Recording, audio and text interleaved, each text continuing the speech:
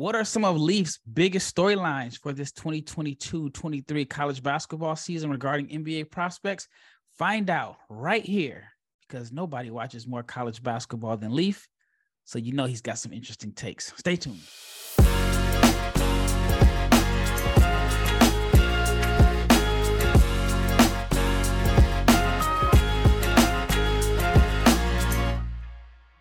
Shout out to each and every person that has made the Locked On NBA Big Board podcast your first listen of the day. And today's episode is brought to you by BetOnline, because BetOnline has you covered this season with more props, odds, and lines than ever before. BetOnline is where the game starts. I am your host, Rafael Barlow, the director of scouting for NBA Big Board and the founder of NBA Draft Junkies. And my co-host, I might have to start calling him Leafstradamus, because he's made some pretty good predictions that have come to pass early.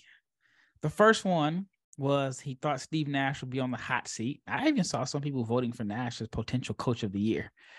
And 7 games in, he is out. So, Leaf, what is going on? Do you have any more predictions for us? Because I know you got the Nash one right. You said that, and I was shocked. I disagreed with you at the time, that Ochai Agbaji was out the Jazz rotation, and he's starting to get some minutes there, but he's playing far less than what I expected. I don't know, man. I think I might need to call you for this Powerball. You might at least be able to get me half the numbers right. I hope so. The Agbaji one, I think you're being a little too kind. Being a Jazz guy, I kind of had. I wouldn't say intel that was firm, but I had inklings from, read through the lines and saw that he seemed to be the odd man out of what I'd seen at the scrimmage that they played and just some preseason rotations. So that one, I don't think I was reading tea leaves necessarily. I just kind of had good information. The Nash one, I'll take some credit for. I felt pretty confident he or Doc Rivers, one of those teams with high expectations and teams with I wouldn't say great chemistry, but I'll say maybe low chemistry, but high expectations. And like short fuses on their team. I think they had a tougher job, so I thought I'd hedge my bet by saying one of the two, but it did happen pretty quickly. I wasn't expecting it to be that fast. So, do you think that they weren't confident in him going into the season, or do you think that he just said, you know what, this is too much going on with the Kyrie stuff, with the Ben Simmons stuff? What do you think really happened? And of course, this is just your opinion. Don't want somebody to say, write an article saying Leaf and Raphael said this is exactly what happened. What do you think happened? Because I think it's weird that you fire him after 7 games. Like, if you already thought you were going to fire him and you weren't confident in him, why you probably bring in a new coach, for preseason, or to at least implement some type of offense? My thinking was, and I guess is, that there's a lot of moving pieces. There are high expectations. The best player on the team didn't buy into Nash's coaching style, and that was KD.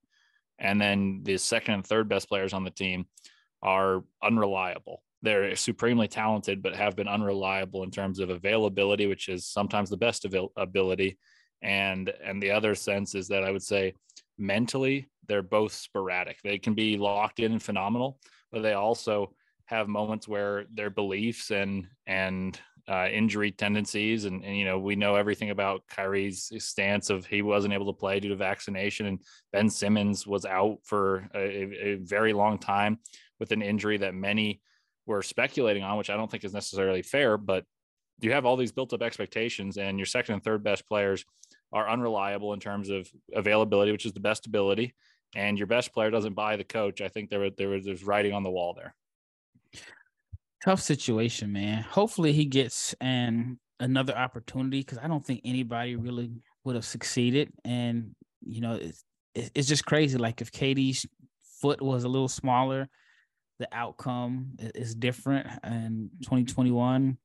Then if Harden is healthy, that could be a totally different outcome.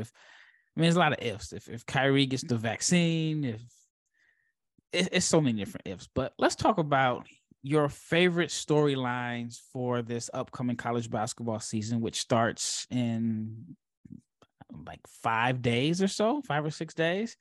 I'm looking forward to it. Yeah, I can't wait either. And I know you watch a lot of college basketball. Actually, you watch more college basketball than anyone else. So what is your top storyline for this season regarding the NBA draft and prospects? I think the first one for me is somewhat obvious. It's who's going 3. We've got Wembanyama and Scoot penciled in at 1 and 2. Number 3 is a real expectation. I'll extend it a little bit further. It's who's the first collegiate player off the board, and does one collegiate player jump over Amen Thompson, who's kind of I would say he's not consensus, but he would be the most popular pick at number 3 right now, based off what I've kind of seen in mocks and big boards and reading a few articles from that teams are publishing super early on. So there's a guy that has been listening to all of our episodes, goes by the name of Mike Jones. I wonder if it's the Mike Jones. Was it 281-330-8004? I'm too young, but I've heard it. Okay. He is going to say that Nick Smith is number 2, and then maybe Scoot number 3.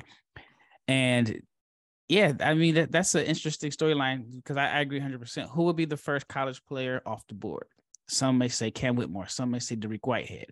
Some think it's Nick Smith. Some still think Derek Lively has a chance. So who is your guy that's number 1 as far as the top college player? I think I'm going with Cam Whitmore.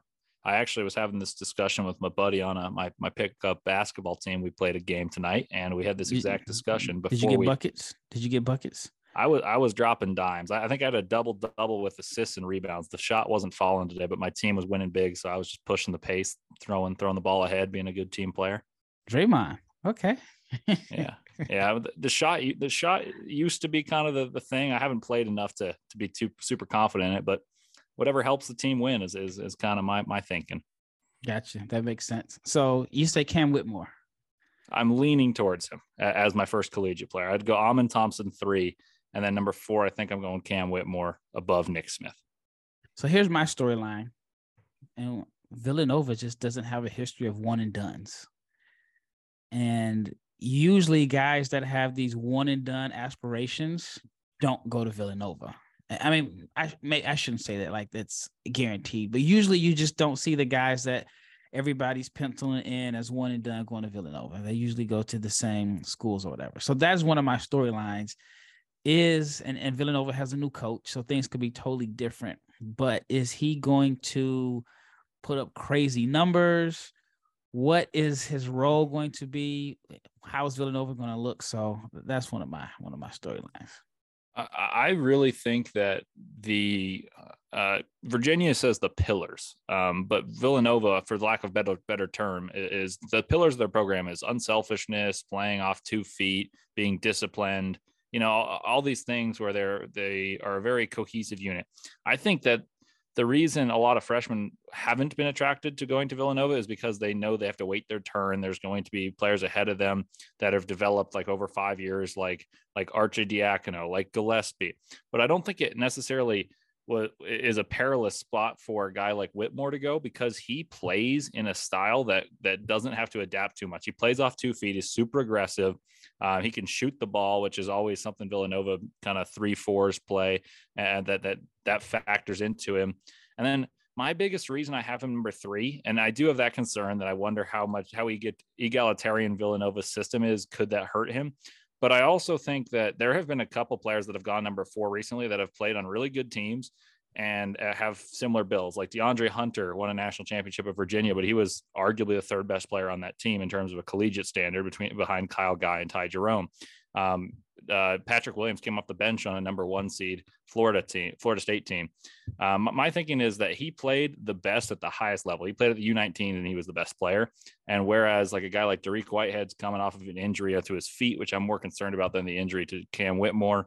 A guy like Keontae George, I think he's got tons of players that will make it hard for him. Nick Smith, I feel like he's got to shoulder the biggest load if he wants to get that high, but he's got the potential to do so. And I think same with Derek Lively. I think Lively's got to be phenomenal to stand out as Duke's best player. So I think the path is difficult for most of these college guys to stand out and really put up supremely impressive numbers. Well, here's a question for you about Whitmore and his performance this summer. I think it was the under 18. So he had such a strong performance, without a doubt. I mean, he definitely helped himself there.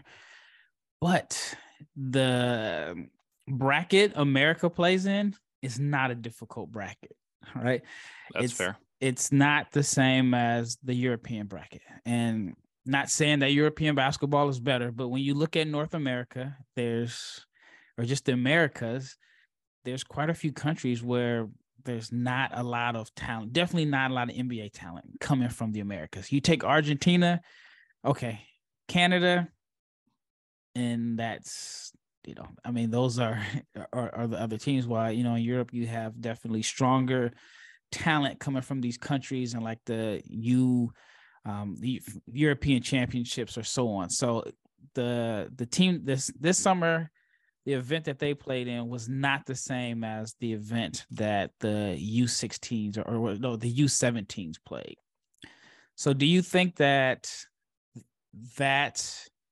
has the weak competition kind of made them stand out a little bit more? I do, but I would say that you can't control your competition in that sense. And he took it to the best of his ability. There were other players that would love to be drafted this year that were on his team, and he stood out the most amongst them and didn't do it in a selfish, show-offy way. So I buy his success. I think he shoots the ball very well, and he's a physically imposing guy. And I think he kind of fits the NBA mold of what they're looking for in terms of athletes and with touch and finesse. And I think a place like Villanova is a very good spot for him to hone some of the nuances of becoming an NBA player. I agree. So again, we have that in common. Those are your storyline and my storyline are very similar. When we return, we'll find out what is Leafs' number 2 storyline for this college basketball season regarding NBA prospects. But first, let me tell you about BetOnline, because betonline.net is your number 1 source for football and the start of the new basketball season. So you can find all of the latest player developments, team matchups, news, podcasts, and in-depth analysis on every game. And as always, BetOnline remains your continued source for all of your sports wagering information with live betting and up-to-the-minute scores for every sport out there. It is the fastest and the easiest way to check on all your favorite games and events, including Major League Baseball, MMA, boxing, and golf.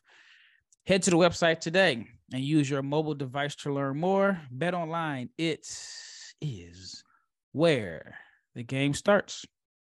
Shout out to each and every person that has made the Locked On NBA Big Board podcast your first listen of the day. And I want to give a special shout out to 3 guys that are always in the comments on the YouTube. It is Mike Jones, Norin Rad, and Chris Keese. These guys are always commenting and sharing their thoughts, whether they agree or not. It's great dialogue. So shout out to you guys for supporting the podcast and on the YouTube channel. Now, for your second listen of the day, I'd strongly advise you to check out the Locked On Sports Today podcast. From games that matter the most to the biggest stories in sports, go beyond the scoreboard and behind the scenes with local experts and insight only Locked On can provide. Locked On Sports Today. It is available on this app, YouTube, and wherever you get your podcasts. All right, Leaf, your number 2 storyline regarding NBA prospects for this season. Yeah, this one will vary depending different boards, but my number 2 storyline is who is going to become a top 10 pick that we don't necessarily foresee. There's a lot of 5-star prospects. There's a lot of guys that whether they're from G League, Overtime, Ignite, Wembanyama, obviously that are shoo-ins to be in the top 10. But who's going to surprise me in the top 10, and specifically which non-traditional blue blood programs are going to be featured in that top 10? Because I think, especially with NIL, the transfer portal, and just there's more parity in college basketball, that there's going to be more people that are going to frequent the top 10 and more schools that'll frequent the top 10 than typically, Kentucky and Duke. Like, for instance, Arkansas may have 2 top 10 picks, and that's not necessarily a surprise. So my storyline is who's going to surprise and get there, and which schools are going to start to be featured more in top 10s. Yeah, so here's one that I have. All right. So if you look at last year around this time, and I'd say if you did a consensus, the top 10 picks were like Patrick Baldwin, Peyton Watson, Yannick Sosa, Jaden Hardy. I'm probably forgetting somebody else. And none of those guys were in the lottery, right? Jabari Smith, who for a lot of reasons, a lot of people thought that he was the best player in college basketball, or the best NBA prospect for a large majority of the season. He wasn't someone that I saw people list as a top 3 pick, right? It was, I heard Chet, I heard Banchero, some thought Hardy. It was so many different scenarios. So I said all that to say this: the guys that we're probably projecting on our big boards as top 10 picks, there's a good chance that 5 of them won't even be lottery picks, just because that's just how weird college basketball is. Now, do you have a guy that you think could have like this breakout year that could creep up into the top 10? I've got one that I think you and I are higher on, but like if you look at a board like Tankathon, which I've got pulled up right now, he's at number 19. Brandon Miller at Alabama, I'm very high on. We talked about his skill set. One of the big knocks is shot selection, and typically that means if you're making some shots like that you've got the bag to do so. He's number 19, so that's not a big jump, but I could see him cracking the top 7. Like I could see him entering the conversation of our first storyline that we discussed of who could be one of the 2 or 3 first college players selected. And I'm not saying he necessarily will, but that's a guy that I think is less heralded than the guys we've heard about forever. For instance, Dariq Whitehead at one point played with Cade Cunningham, like, and some of those Montverde guys. Like that was a ridiculously stacked team, but we know what Dariq Whitehead is. Derek Lively was the number 1 player in the class. Like that's no surprise. Keontae George went to IMG. Jarice Walker was at IMG. You see these guys in the spotlight. My point being is there's going to be a few guys, and I think he's the most likely candidate to crack that top 7, top 10, even if he's not that far out of most people's boards. I just think there's going to be a couple players that jump up, and there's going to be some, like you mentioned, that fall. Like, for instance, Dylan Mitchell at Texas is going to have a bit of a log jam. I think he could easily be a top 10 pick if he kind of overcomes and becomes the head of that hierarchy scoring. But there's a lot of guys there that need the basketball, and I could see him having some freshman woes, or he could really thrive. And because he's got a name brand like Texas on what should be a good team, he could really thrive, but he could also kind of slip the other way because of the same situation. Yeah. Speaking of Brandon Miller, so I was at the Tennessee Gonzaga game on Friday, and I was able to sit next to some scouts and talk to some agents and guys that are doing some evaluations. And one guy told me Brandon Miller is a top 5 pick. I agree. He went to a practice, and he was just telling me about, where he's been and so on. So he goes to a practice, and I said, how did Brandon Miller look? And he's just like, I said, that good? I mean, it's just, you can't see him on the podcast, but he kind of shook his head and his eyebrows raised. And so I was like, that good? And he says, yeah. I said, like top 10 good? And he's like, nodding. I'm like, top 7 good? He's nodding. I say, top 5 good? And then he's nodding. He's just like, yeah. And so I talked to another scout about him, and he was kind of torn in a sense, because his theory wasn't, let me know if you agree or disagree. Of course, at this point, nobody's right or wrong at this point in the season. He said that he liked Miller. He understood the intrigue, but he felt like he is older for this class. He said he's older than some of the returning sophomores. And despite the fact that he's been older, he's concerned about the lack of progression in his shooting. He said he's been on the radar for years. He has all these tools, but he feels like he has not gotten better as a shooter. What are your thoughts on that? I think that's the swing skill. I want to see him do it in an SEC play specifically. I think the SEC is going to be really good this year. I'd rank them as the best conference in basketball. I know that's controversial this year.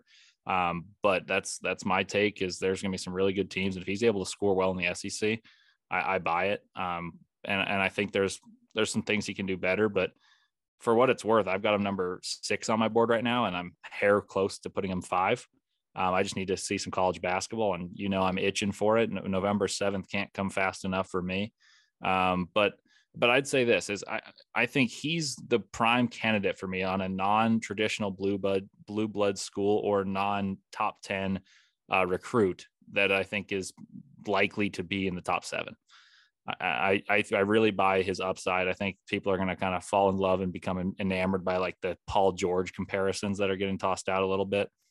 And there's a couple other guys I think have a good chance as well, but he's the one I would pinpoint. Like I'm curious to get your read. There's a lot of guys in the SEC that I think have a chance to be one and dones on not necessarily amazing teams. Like for instance, what's GG Jackson going to do on a fairly porous South Carolina team? But he's got all the skills to do so. Just depends how efficient he is, I think. But Miller's shooting is less of a concern to me because he can put the ball in the hole, whether it's smooth or rough. He finds a way. Right.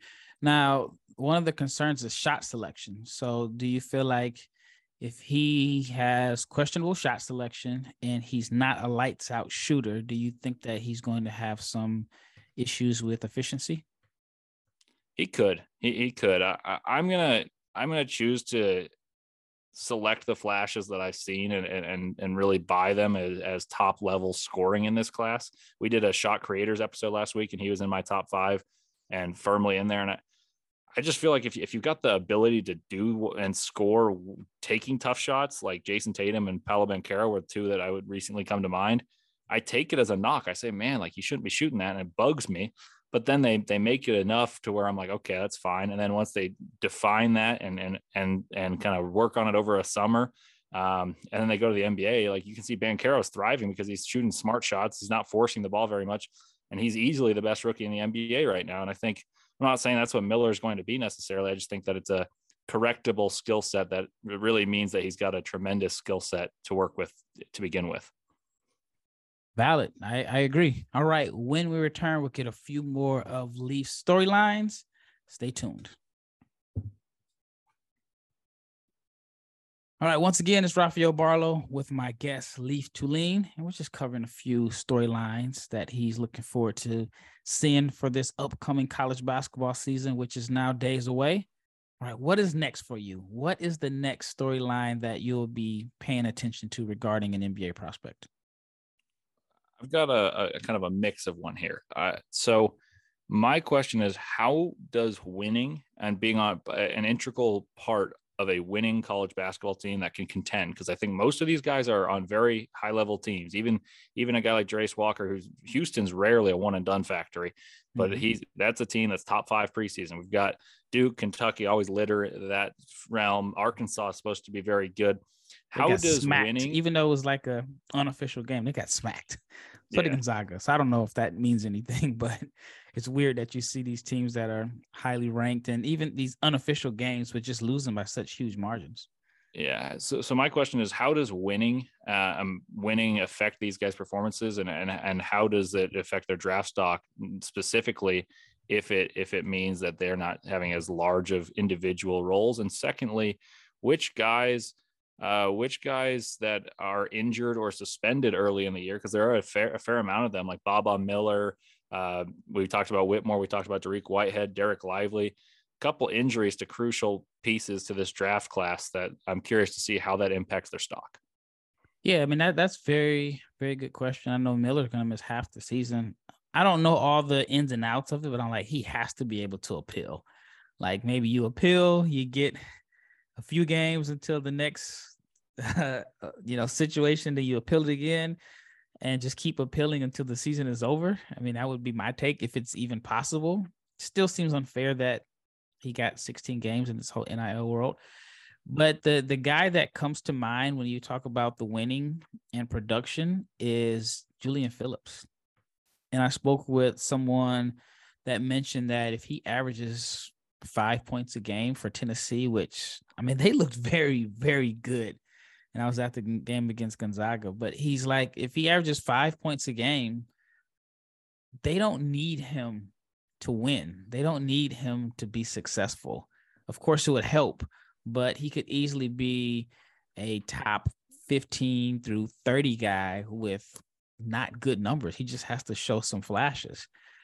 And the person mentioned that they think that he should do 2 years because they felt like if he stays for a second year it will allow him to showcase a little bit of leadership and just have a bigger role, because they felt like he's naturally not aggressive and he's naturally going to just blend in. And if he's going to blend in with this team that has some older guys or upperclassmen, I mean, they got some guys that are like 24, then is he going to be assertive?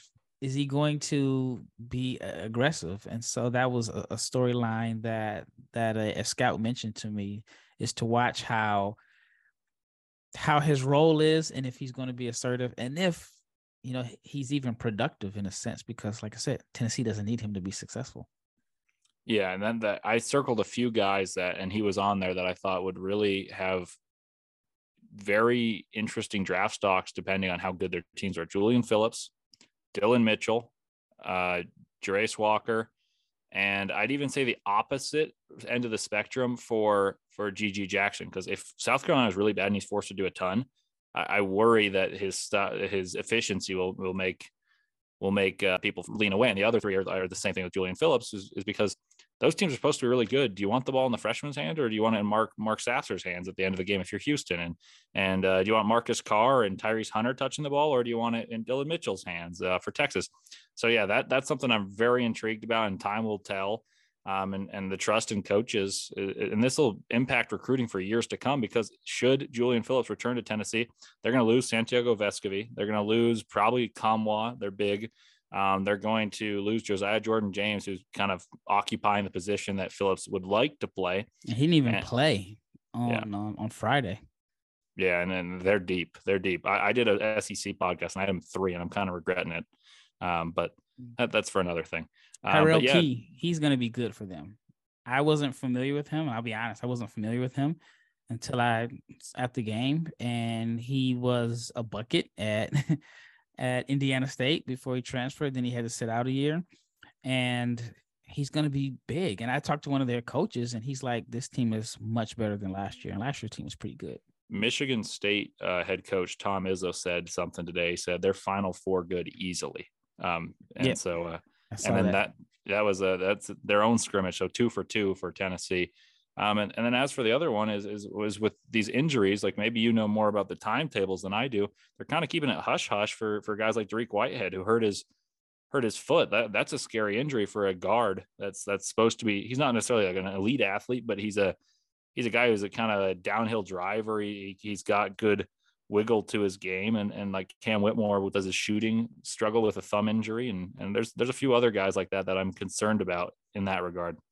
Yeah, and I don't have any insight or any knowledge about the injuries other than what's already been public. But yeah, I mean that's definitely going to play a role. And like you said, the guys that are sitting out, I mean, he's not necessarily a guy that's going to be super high on draft boards, but you look at like Arizona and Ramey, he's going to miss some games. Adama Ball is going to be a guy to watch for he's going to be stepping in for Ramey for a few games.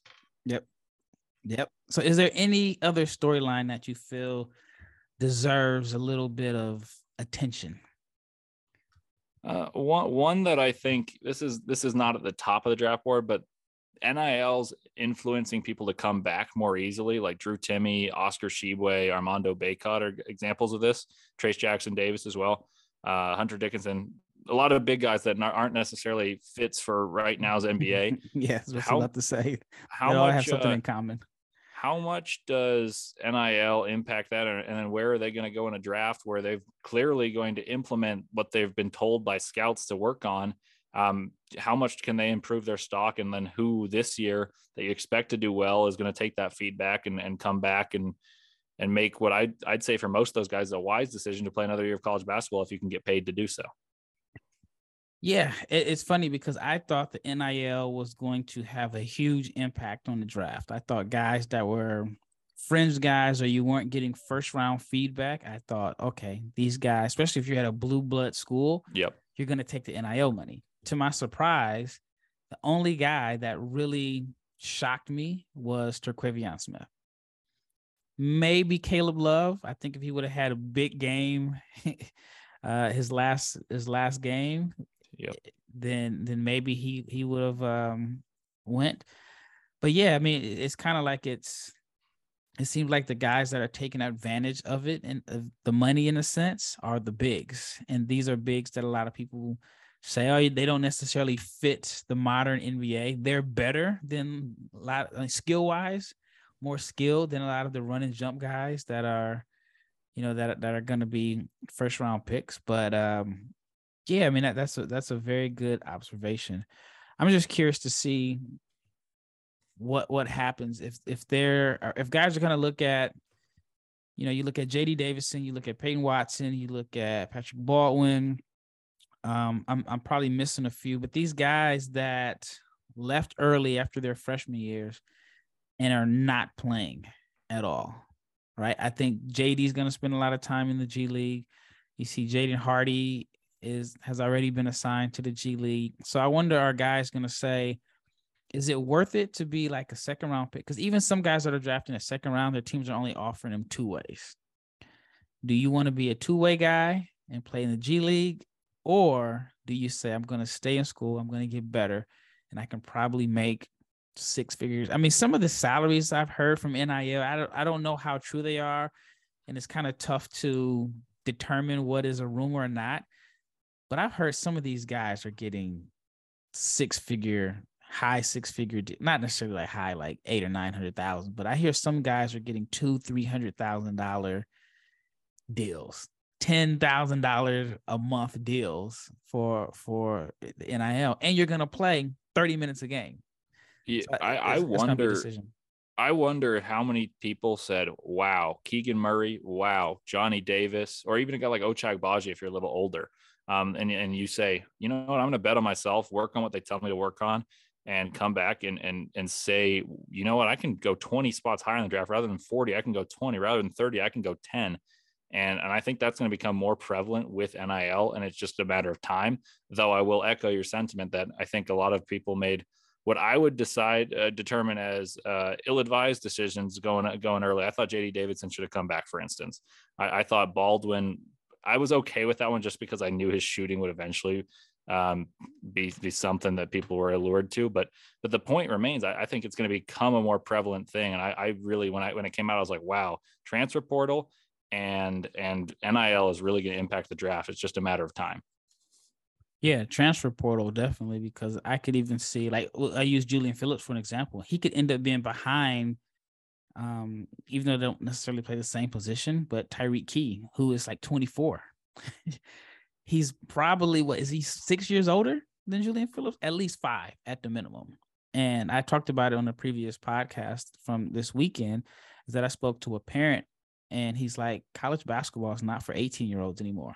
Unless you're top 10 or top 20 recruit, college basketball is full of guys that are 22 through 25. And he even said that one kid that he used to coach is behind a 26-year-old. And he's like, he's just not going to play. So I bet he's at Memphis. No, it's I know you're talking about his name, like DeAndre Williams. DeAndre Williams, yeah. Yeah. So, but yeah, thank you so much for sharing your storylines. I mean, you always have great takes, and thank you, the listener, for making the Locked On NBA Big Board podcast for making it your first listen of the day. Now, for your next listen, please check out the Locked On Sports Today podcast, the biggest stories of the day, plus instant reactions, big game recaps, and the take of the day. It is available on the Odyssey app, YouTube, or wherever you get your podcasts. I'm Raphael. This is Leaf, and we are out.